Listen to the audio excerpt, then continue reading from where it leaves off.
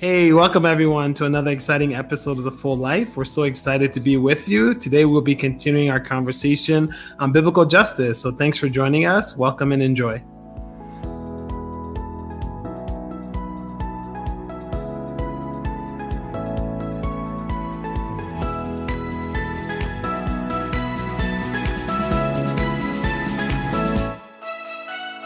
All right, and welcome to another episode of The Full Life. As Hank said, we couldn't be more excited to talk about an important topic, especially in today's world, biblical justice. How does that interact with what we call social justice in this world? What's different? What's the same? How do we navigate how we truly enact biblical justice in this world as followers of Jesus, and what's our role? We'll talk about all of that today, but we always start with an encouraging word, and today's will come from our guest host, Jerome. Important subject, justice. God cares about justice. He cares about us. It's important to talk about worth and our value and who we are. So I just want to share a scripture on Matthew 6:26, which says, "Look at the birds of the air, for they neither sow nor reap nor gather into barns, yet your heavenly Father feeds them. Are you not of more value than they?" And when I read that scripture, it's one of my favorites. It just shows that birds, they just eat. They, you might be out at a lunch or out with a friend. You throw a piece of bread, and the bird has their meal for the day. And the bird wasn't thinking about that. They didn't know that you were coming. They had no idea where it was going to come from, but it came, and they lived to see another day. And that's kind of what happens with us. Sometimes our plans don't go how we plan them. Sometimes things don't work out in the way that we want them to work out. Sometimes we're not moving in alignment in the way that we feel that God is calling us to move. But ultimately, God is still there. He still cares, and you're still valuable to him. Just like those birds are valuable to him, we are definitely valuable to him, and we're his children. So I just want to encourage us all today to just know that we are valuable, we are worthy of his love, and we are worthy of justice and healing and everything that comes with that. Thank you, Jerome. It feels like such a simple topic. However, really feeling worthy of love is not an easy thing. I've actually done that myself recently, going, I've taken it from my head to my heart and going, maybe I don't actually feel that way, even with God sometimes. And getting into today's topic, I want to talk about, I love that sort of that scripture in Revelation where they talk about sort of every tribe coming together, really showing. And I think as our guest will say, that's one biblical example of how every sort of the facets of God is only truly shown when you see every bit of his creation, every bit of the humanity, all the different creeds and people and colors. That is truly one of the most beautiful expressions of God, I think. And there's no mistake that it's very biblically based that way. So without further ado, let's get into today's topic, and we'll talk about some biblical justice with our guest. Tina Webb received her BA in English and Music from the University of Virginia. As a licensed minister, she started walking alongside individuals in a mentoring capacity in 2004. She and her husband, Doug, homeschooled for 20 years, and for the past 25, Tina has reached beyond cultural barriers and ministered to people of different ethnicities, economic backgrounds, and ages. She specializes in generational and emotional restoration, trauma healing, and freedom from spiritual oppression. She's also the author of a few books, Cultivating the Souls of Parents, and we'll be talking about culture changers today and Justice Reframed, how the cross confronts our pursuit of justice. Tina Webb. Hi, thanks for having me. Hi, everybody. Yeah, I guess I want to go around and ask, how do you frame biblical justice and godly justice in your own, in your viewpoint, I'm sure we'll all come at it in a different way. So let me start with you, Tina, and I'll kind of ask the group about what they think too. Sure. Yes. What is justice? How do we define it? And, instead of saying biblical justice and making it kind of a thing, I want to talk about, well, how does the Bible inform us of how what God does with justice and how he enacts justice? Moving in justice, moving justly is a choice. And he did that for us, and we can receive it or not. And so, you know, I always try to start with a very, very core, cross-centered biblical framework for any topic, and then kind of go from there. And then to be just towards someone else, really, and I'm sure we'll talk about this later, but it really comes from the disposition of my heart and the perspective that I have of the other person. Tina, I love what you said, and just building upon that, when you think about even the death of Jesus on the cross and just the movement, there was always movement, there was always structural change, there was always some sort of acknowledgement of past wrongs and a corrective action. And a lot of times when we talk about justice, there's more of an emotional conversation. There's more of a let's reconcile, let's all hold hands of different races. But overall, movement, structural change, like what God's justice was, it's not being replicated in the same way. So I think that actionable justice, you know, that's how God's justice was. It was actionable. It was something that you could see, you could measure, you can look at the differences. Yeah, no, I think justice is a core tenet of who God is. I think there's a bunch of different things. We tend to be, I think it's A.W. Tozer who has this idea that what makes God God is God doesn't lack. He's not a sum of his parts. So God is 100% justice. So I think when people try to pull out and say, well, this is social justice or this is biblical justice. No, God is justice. And so what does justice look like? To me, it looks like making things right. Not in our eyes, but in God's eyes. You know, if you look at Micah, that famous passage in Micah 6, you know, he puts his people on trial. And literally, if you read through the book of Micah, it could be today. You know, rich are getting richer. Leaders are not leading, whether it's in the temple back then or the church, you would say, or in government. You know, people are literally getting taken advantage of. And when he looks at God's people, when God looks down at his people, he's seeing how they fall short. He puts them on trial and he says, you know, he has shown you, O mortal, what do I require of you, right? To do justice, you know, to literally walk and make right the way I make things right. Jesus himself, when he comes down and goes to the temple and opens up that famous passage in Luke 4, like he outlines what he's here to do. I think all of us would be wrong to go to Jesus and be like, listen, Jesus, proclaiming good news to the poor, you know, proclaiming freedom to prisoners and sight for the blind and oppressed free. That sounds like social justice, Jesus, you know? And I think that's the important thing we have to hold on to. And then the last thing I'll say is, for me, another one's Matthew 25. We know about the sheep and the goats. We know that at the end of the time, Jesus is going to separate, right? But we forget that Jesus says, like, those who we feed, those who we give water to, those who we clothe, right? Like, that's the people who are literally doing it as unto him. And for my whole life, you know, up until maybe this really Christmas, Easter season, I had held on to that as like, oh, that's metaphorical. It's beautiful. Like, yeah, it's God calling us to do this. Until I got to the cross this year and realized that all those things that Jesus says in Matthew 25, he becomes on the cross, right? Like he was hungry, he was thirsty, he was broken, he was naked. He couldn't be crucified in Jerusalem if he wasn't a stranger in his own land, right? Like they didn't crucify a Roman citizen, so he's an outsider, right? So this idea of biblical justice for me is, are we making things right the way God makes things right?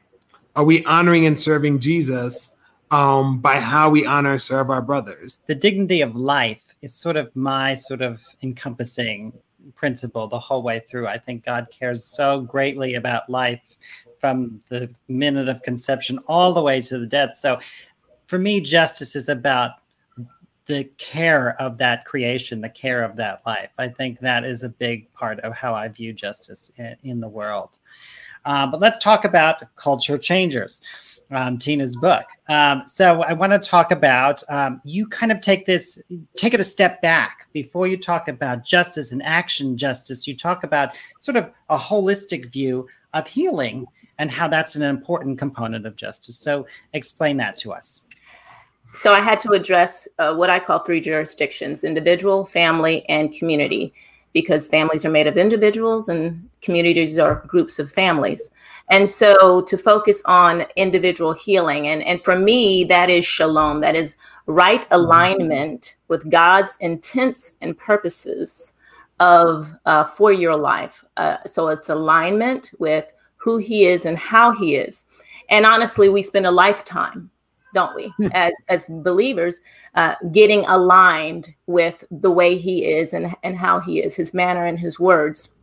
And so I do talk a lot about the individual and bringing healing through that, and then go into the family. I have a chapter in community. But even within the individual, I introduce this concept called triune health. And basically that's recognizing how God masterfully created us. We are spirit, soul, and body. And what does that mean? We have this eternal essence about us. And then we have this soul, emotions, our mindsets. And that's usually that place of tension and struggle where we're trying to grapple with issues and topics, and we're having to search the word and really dig in and understand. You know, my husband and I would go into the Greek a lot to really, what does this word really mean versus the way I'm hearing it being used. And so just really aligning my mindset, being willing and humble to, I need to throw that mindset away, or any idea I had when I came to faith, I have to put it up under the lens of scripture. And so aligning our mindset, our thoughts, and our emotions with God's intents and purposes, and then the physical body. And I go in that in terms of how we live, and that's its own thing. So yes, healing, and that's the holistic approach that I take, that we need to look at ourselves, but that we can be hands and feet to help other people in that journey. When you talk about pursuing justice, there are these points of becoming weary when it seems like the same things are perpetuated through generation to generation. So can you talk about like the concept of inherited sin and epigenetics, like, you know, the whole generational curses and what they mean in this holistic healing process? A lot of what I do these days in terms of ministry with people mentoring is bringing up this generational component.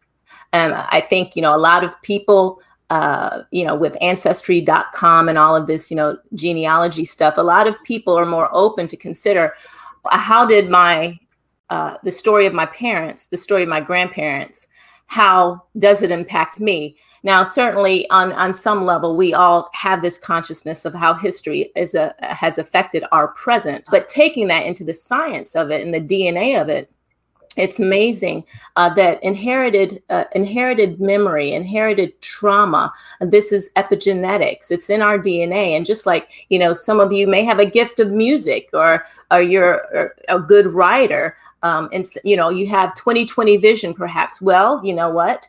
We inherit also weaknesses.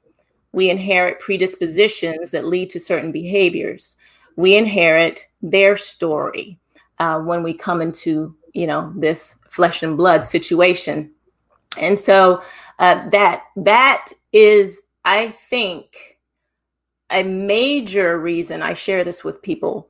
When I look at what's going on in culture, I see we have some generational issues, in terms of people of color, particularly the descendants of slaves.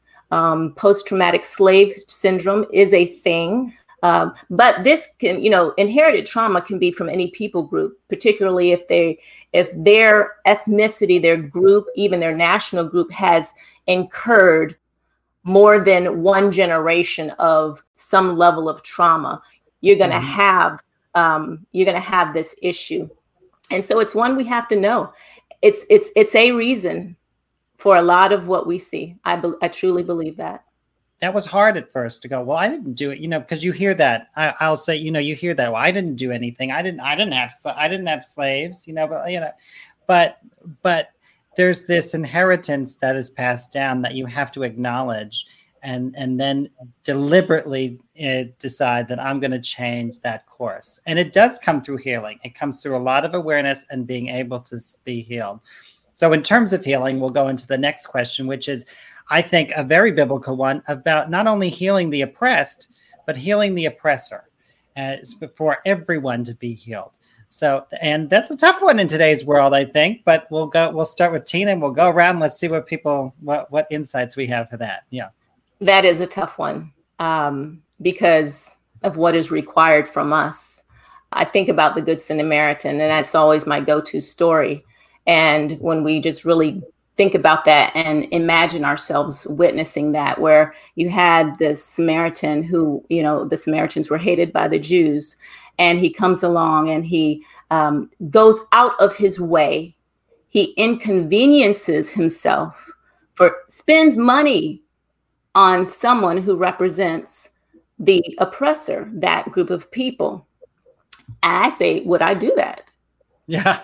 You know, I hope I would, but boy, what a model of a heart and a posture of perspective and compassion. And I think that perspective, really, he had a mindset that transcended his offense, his hurt, a posture, you know, of recognizing himself. And so that's always just the story that I really, really think about and I grapple with. And then the last point is I heard and I talk about this in the book, I heard a preacher once, and he was, you know, it was kind of like after the sermon, and he was just praying over different groups of people. And he wanted to pray over those who had been abused, and kind of a corporate prayer, very gracious prayer.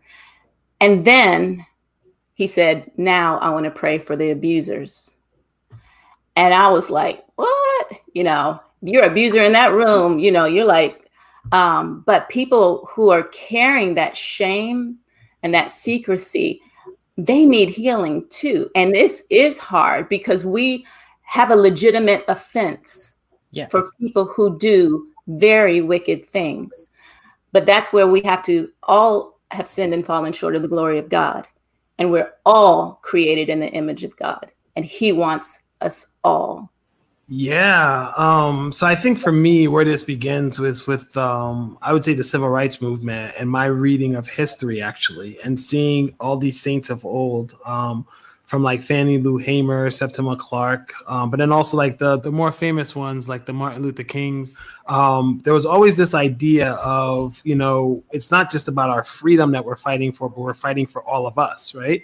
Even King's idea of beloved community. So I think that's a challenge to us because, you know, we as Christians are called to more. We are not called to treat people how they want to be treated.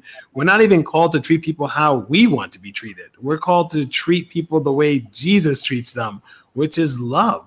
So it's that to me is the work, right? Because one of the things that I've learned from that era of leaders and people is that, like, when we not even hold on to, you know, so in one sense, we have to dehumanize to oppress. Like, if I think you're fully equal to me, I can't oppress you. I can't. Like, if I think you're better than me, I certainly can't oppress you, right? I have to dehumanize to oppress. So part of the work that we have to do is, how do we not let that dehumanization quiet our pain, quiet our struggle, ignore what we're going through, but also without dehumanizing the oppressor?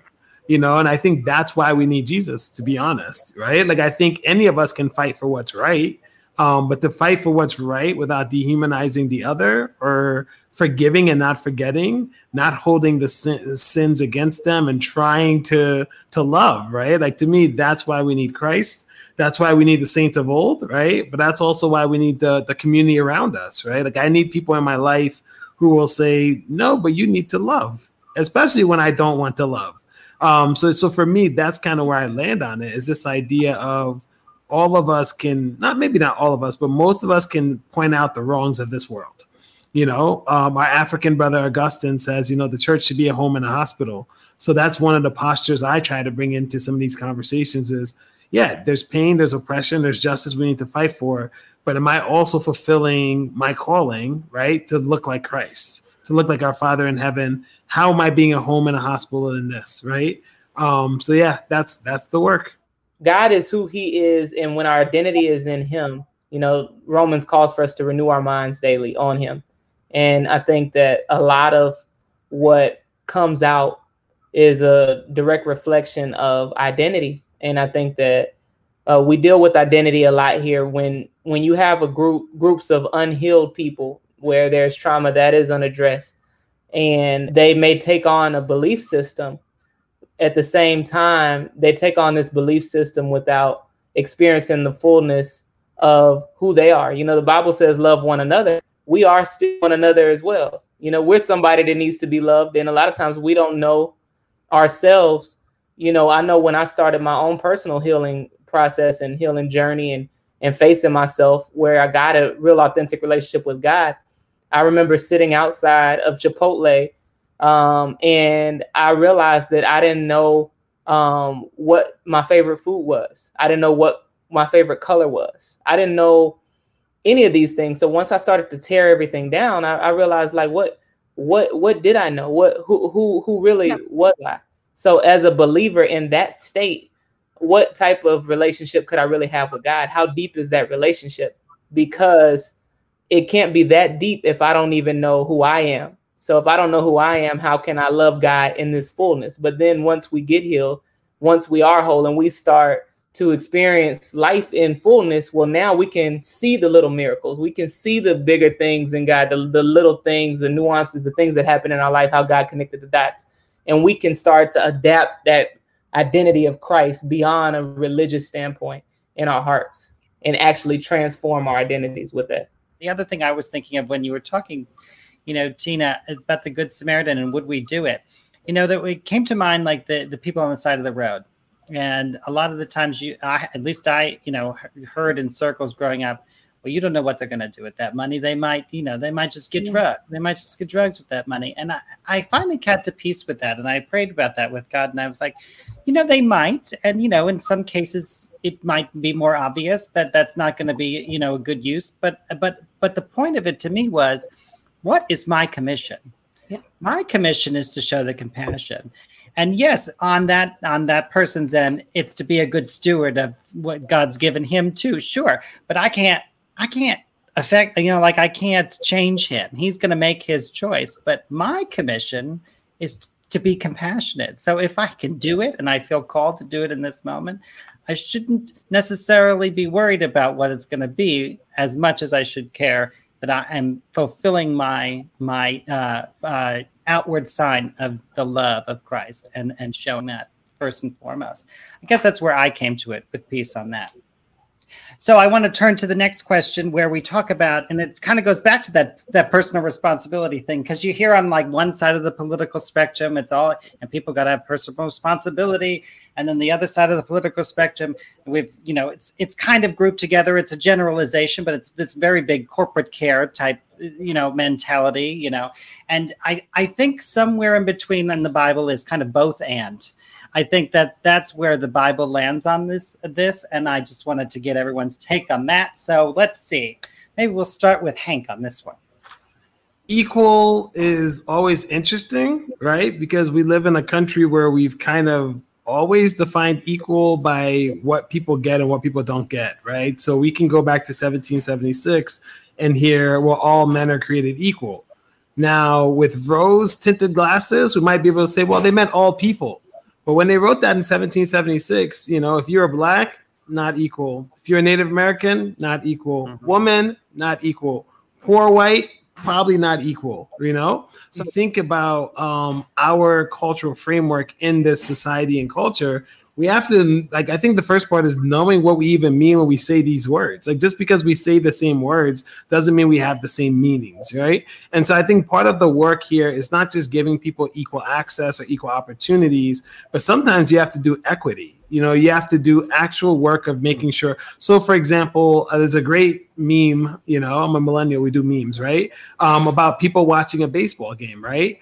And equality would mean like they all get to look at the baseball game. Well, if there's a wall in front of them and someone's only, you know, 5'5" and the wall is 7 foot tall, like equality may not be, you know, just saying you get to look at the baseball game, right? Like there's got to be more sometimes where we give you a step stool that'll give you the same range or the same eyesight as other people. So for me, the big thing on this one biblically is as we're working for equality, you know, and I think that's why I would actually center us back on justice rather than equality.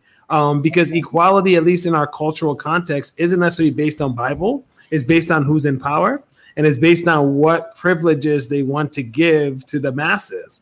Whereas we're not called to that level of equality, we're called to justice, and justice is making things right. And making things right, like we've been talking about, is naming the problems, right? We live in a society and culture where sometimes being called something is worse than actually doing the act. right? Like being called racist is worse than like, well, bro, that was kind of racist, you know, like the actual act seems like to be not the bigger offense, just like the title. You know, I think about this and I grapple with this, and I think for myself in terms of the equality factor, and again, I always come at it as far as, all right, let me look through God's eyes first of all, and as we know, I think it's in Colossians where he says, you know, there's neither, it doesn't matter if you're Jew, Gentiles, you know, barbaric and civilized, free, Jew, whatever, that, you know, you all, God wants every human being. I don't care what color you are, skin color, what age, where you're from. He sees us all the same. And, you know, Isaiah 58:12, that's a major scripture behind culture changers. And just read it. Those from among you shall build the old waste places. You shall raise up the foundations of many generations, and you shall be called the repairer of the breach, the restorer of streets to dwell in. That is our call, no matter what job, vocation. That is the heart of God.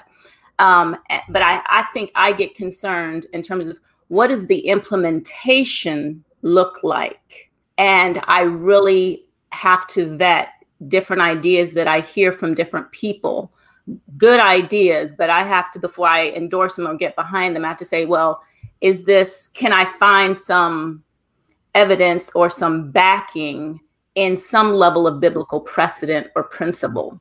If I have a conflict with a friend, and, you know, I never fully apologize to that friend about what I did, but, you know, I just go buy that friend a car. I just go tell that friend, you know, man, you're just such a great person. You look so great today, you know, and then years pass and I just continue to bless that friend with opportunities. I gift that friend's children with opportunities. But because I've yet to fully acknowledge and fully establish what I'm doing this for, then true justice is still never found for my relationship with that friend, because I still never have apologized for what I've done wrong. And I've never really opened the door for that friend to put to me what they really needed. So what that leaves me with is that now leaves me deciding what they needed, you know, so now it leaves the oppressor deciding what the oppressed needs. And I think that's a reflection of where we are now. When we look at the country wasn't even for, you know, Black Americans specifically. You have a country that wasn't where when all of the constitutional documents were formed, we weren't considered. So to expect now full consideration without seeing what we're dealing with is like going to somebody's house who says, you know, you can't wear shoes in my house. And we say, well, now I want to keep my shoes on. I have the right to keep my shoes on. Well, that person says you can't wear shoes in their house. You can't wear shoes in their house, you know, and that's what we're dealing with. We're dealing with unfair treatment, but because we don't know where it's coming from, a lot of times when it's time to solve it, it becomes this emotional battle. And then true justice still gets put to the wayside. Where it can get even difficult is, you know, whether we're talking about systemic injustice or, you know, those mechanisms in society that are unfair. Okay, there are systems that are just broken, and again, broken. They're out of alignment with God's kingdom ways. And when I say His kingdom ways, they're out of alignment with a trajectory that would be constructive for everyone.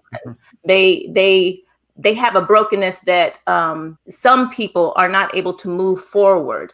Okay, so, you know, if we're talking about the systemic issues, that's one thing. But then when we get to the relational, you know, just one-on-one interactions, I find that a little bit more tricky with the, you know, the historical oppression, the corporate oppression. I mean, that's clear. It's in history. It's in the books. We can read about it. All right. But I think one of the things that I try not to do is really generalize groups. I'm not one for categories too much, even though I have to talk that way. I was talking with a friend the other day, and, you know, in terms of, say, all of the whiter skinned Americans who are here, what percentage of their forefathers actually came in after 1900? Meaning that their forefathers actually weren't here during slavery times. Correct. Yeah. And then we have a population, not every white person owned a slave. And so I'm very hesitant in a one-on-one encounter when I'm looking at a right friend. I'm trying to see them in a way that's honorable and doesn't have any subconscious labeling there from those people. I might not be able to expect it from this white friend, because they're like, my people came over in 1930. I'm from Ireland. But this friend who, I have my great-great-grandfather owned slaves, and we know it. It's a different situation, and we don't divvy out things well, I think, which does a disservice really to us all. Well, and I would say real quickly too, I think the other thing for us is that not only is this complex, but we're terrible at teaching history in this country. And so part of that is that, obviously who writes the history are the people who won, right? And the people who are in power. But yet and still, so for example, there are people who will debate you that, the core foundation of America's prosperity was enslavement, or that the core reason that we went to civil war was slavery. There's people who will argue that with you. And yet, if you go to any of the original documents of why they seceded from the Union, it's pretty clear, rather clear, this is what they were fighting over, right? So I think that's another part of this, is that we don't teach history well. We're not willing to look at the hard, ugly parts of history. And then, the lack of justice we face in this country due to white supremacy and racism is that it changes over time. So that's why it's so hard to it's not one game, slavery. Yeah, you're right. Slavery, quote unquote, ended in 1865. But even if that's your starting point, there's Reconstruction, there's the rise of the KKK, there's Jim Crow South. There is the transition to literally mass incarceration. There is, in the 20th century alone, if you want to look at it economically, so maybe someone came over in 1930, but if we have an 80, 90-year window where 96% of all the home mortgages went to white people, right? You may have came over in 1930, but you bought a house in 1950 worth $50,000. That house in 2021 might not be worth $300,000. You've done nothing, as a person who's an inherit, who comes from someone born or who came over in 1930, but you've earned $250,000 of equity that 3 of the 4 of us on this stage weren't even eligible to get.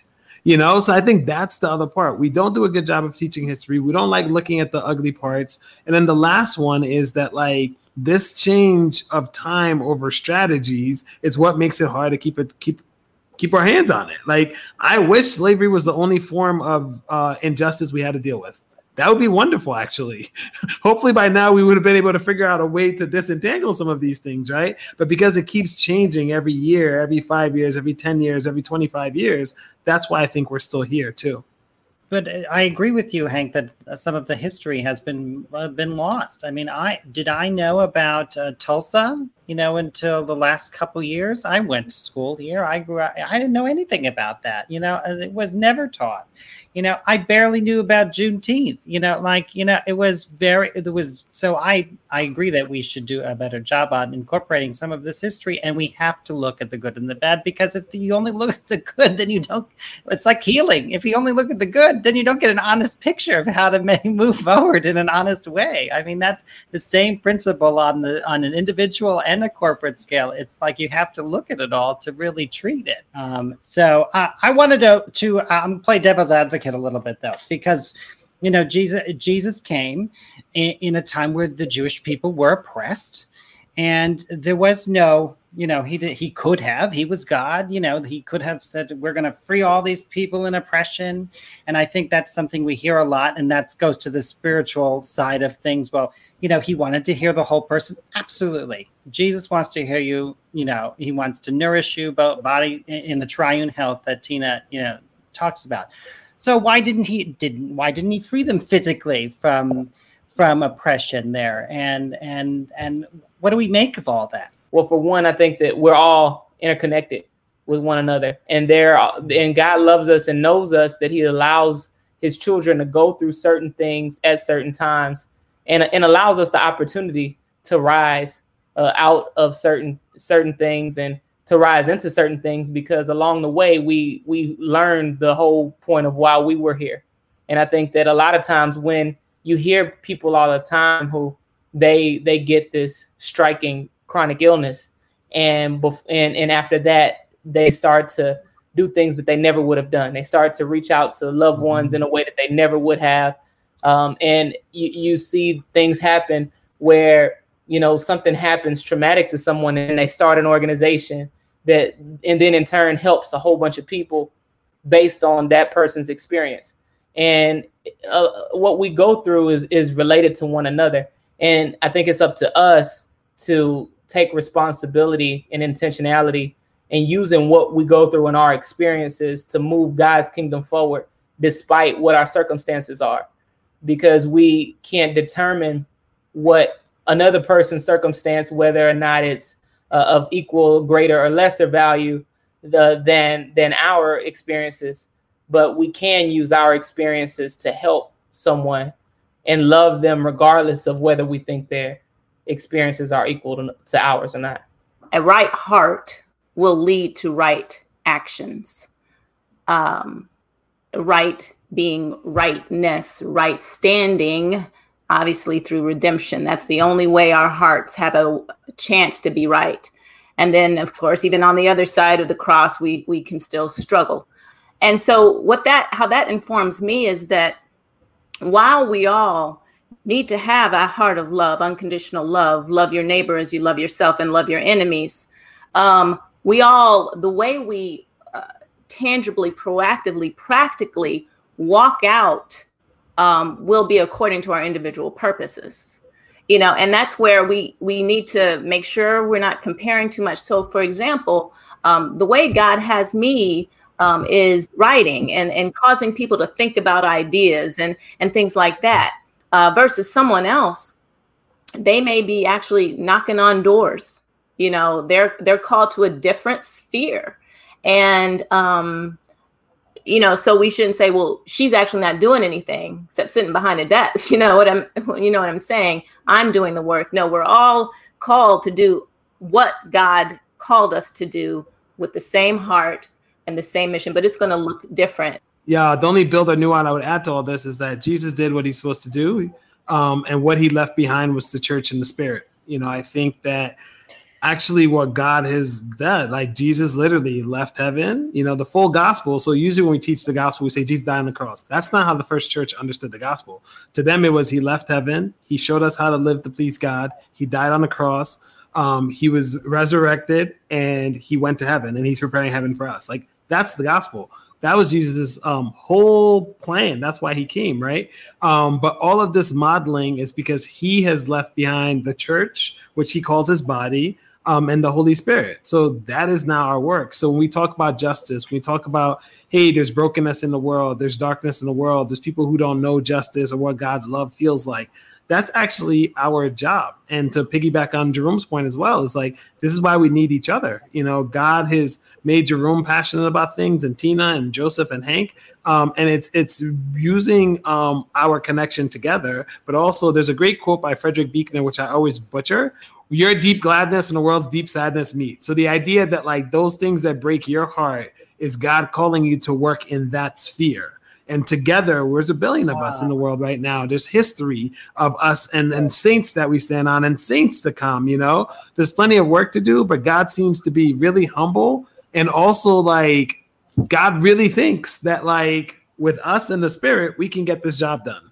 Without feeling totally overwhelmed by the enormity of systems that don't make sense or are not fair for people, how do they work in their own spheres and enact some change? And then sort of dual to that is, how do you stay in the hope of Christ when it feels like, again, generation after generation, you don't see a lot of change? Be self-aware. Do I have a bias? Have I admitted it to myself? Am I working on it? What do I think of my coworker? What do I think about my neighbor? Am I going out of my way to engage with them? And if not, why? Do I have any fears? Does this need to be resolved? Are there things influencing my mindset about others, whether it's from whether the influencers are my family of origin, what I watch, what I listen to, the books I read, what has informed me and shaped me, and I need to put it under the light of scripture and let God purify the way I think about people. Engage, put our phones away. I mean, a practical thing. Some little things like that, finding value and dignity in everyone, no matter what they look like, where they're from, what clothes if they're sagging, whatever. Engage. Yeah, so I think Tina hit it at the park again, right? I think self-awareness. So David at the end of Psalm 139, which is this beautiful psalm about how God perfectly knows us. God's always there. We can't run away from God. God is amazing. He made us fearfully and wonderfully. And then somewhere towards the end, he gets really like, oh, God, I wish you would destroy your enemies. Or can I help? Can I help you destroy them? And then he ends, though, with I think probably the best part of the psalm where he says, Lord, search me and know me. See if there's any wicked way in me and lead me in the way of the everlasting. So I think for all of us doing this work, that's kind of where we have to know, not only acknowledge our blind spots, but acknowledge our blind spots are not pleasing to God, or that our blind spots might be pushing us away from God and our sisters and brothers. So I think that self-work is something we need to consistently do. The other thing is there's an African proverb, which I think it's brilliant because, all wisdom really comes from Africa, right? If you don't believe me, you can buy me food and I'll convince you anyway. But there's this proverb that says, if you want to eat, and how do you eat an elephant? And the answer is a bite at a time. So it's easy to be overwhelmed. It's easy to know these things are bigger than the individual. But it's also a reminder to us that we need God. They're so big, we can't do it on our own. We need God. It's so big, we can't do it on our own. We need each other. And then that one bite at a time says that, where is God calling me to be faithful? Where do I need to grow in awareness? Where do I need to grow in listening? Where do I need to grow in serving? Where do I need to grow in lending my voice? So I think self-awareness is huge. Eating the elephant one bite at a time is huge. I think prayer is huge, right? Praying for perseverance, because this is a long, long road. Nothing's going to get solved in 24 days. I said Rome wasn't built in a day. We've been trying this racial justice in America, or just justice overall, since we got here, right? So it wasn't built in a day. Nevertheless, we have a God who's on our side. We have the church and saints all around us, and we have the Holy Spirit inside of us. So praying for perseverance, I think, is another key component. And I'm going to add to my part is that I think you need to embrace and push into being uncomfortable for the sake of the work, for the sake of the gospel, for the sake of the mission. You need to be uncomfortable from my perspective. And that doesn't mean fear, because there is a discernment of what we're absolutely not of fear. Jesus is very clear about that, but he did not say that you're not uncomfortable. He very, very clearly demonstrated that a lot of the time you are uncomfortable, and you're supposed to put yourself in uncomfortable situations for the sake of the mission of saving souls and changing hearts. So I would say that as much as you're not going to like it, that's the work, even in your small circle of people. Practice doing something that feels uncomfortable as a gesture to someone else, because then it'll get easier and you start growing on that and growing on that and growing on that. Now let's talk about the fullness of prayer. Turn on the news. Everything's a justice issue. And I would say pray this through the scriptures. So, I've been particularly praying through Psalm 140 through 150, praying scripture. And it's a lot of that conversation about, Lord, punish the wicked. And I actually looked up the Greek word of wicked, and it's those who are at fault, those who have not done right. And so, Lord, give them their due consequences. Sure, yes, reach them and save their soul, but there needs to be just consequences. Mm-hmm. When I pray for systems, the way I pray for systems, I think about George Washington Carver, who actually transformed a system of agriculture, and he did it from a place of prayer. God gave him downloads and innovation and ingenuity that ended up changing. So I actually pray, I say, Lord, raise up those who will receive wisdom how to fix what is broken. Raise up those who you've gifted with ingenuity to deal with the education system, to deal with banking and just different social mechanisms in our society, and empower them, because it is so complex. But God can bring forth Josephs and other people and give them those skills. And so there are different ways to pray. I mean, this is we could have another whole hour talking about prayer, but those are just some suggestions. Well, as we leave you, I want to leave you with the definition that Tina gives us as a culture changer. I'm going to read it. It's empowering people to acknowledge their emotional and physical needs. And I want to use that to say that her whole book is about making sure that any justice you are doing on behalf of God and his law is making sure that we're being constructive. The minute it turns destructive in our work, even if our cause is righteous, but our methods are destructive, then we might have ventured away from the cause of Jesus, from God's word. So I leave you with that today to say, make sure that we are being constructive. And I pray that we are every episode on this show. We'll see you next time for more on The Full Life.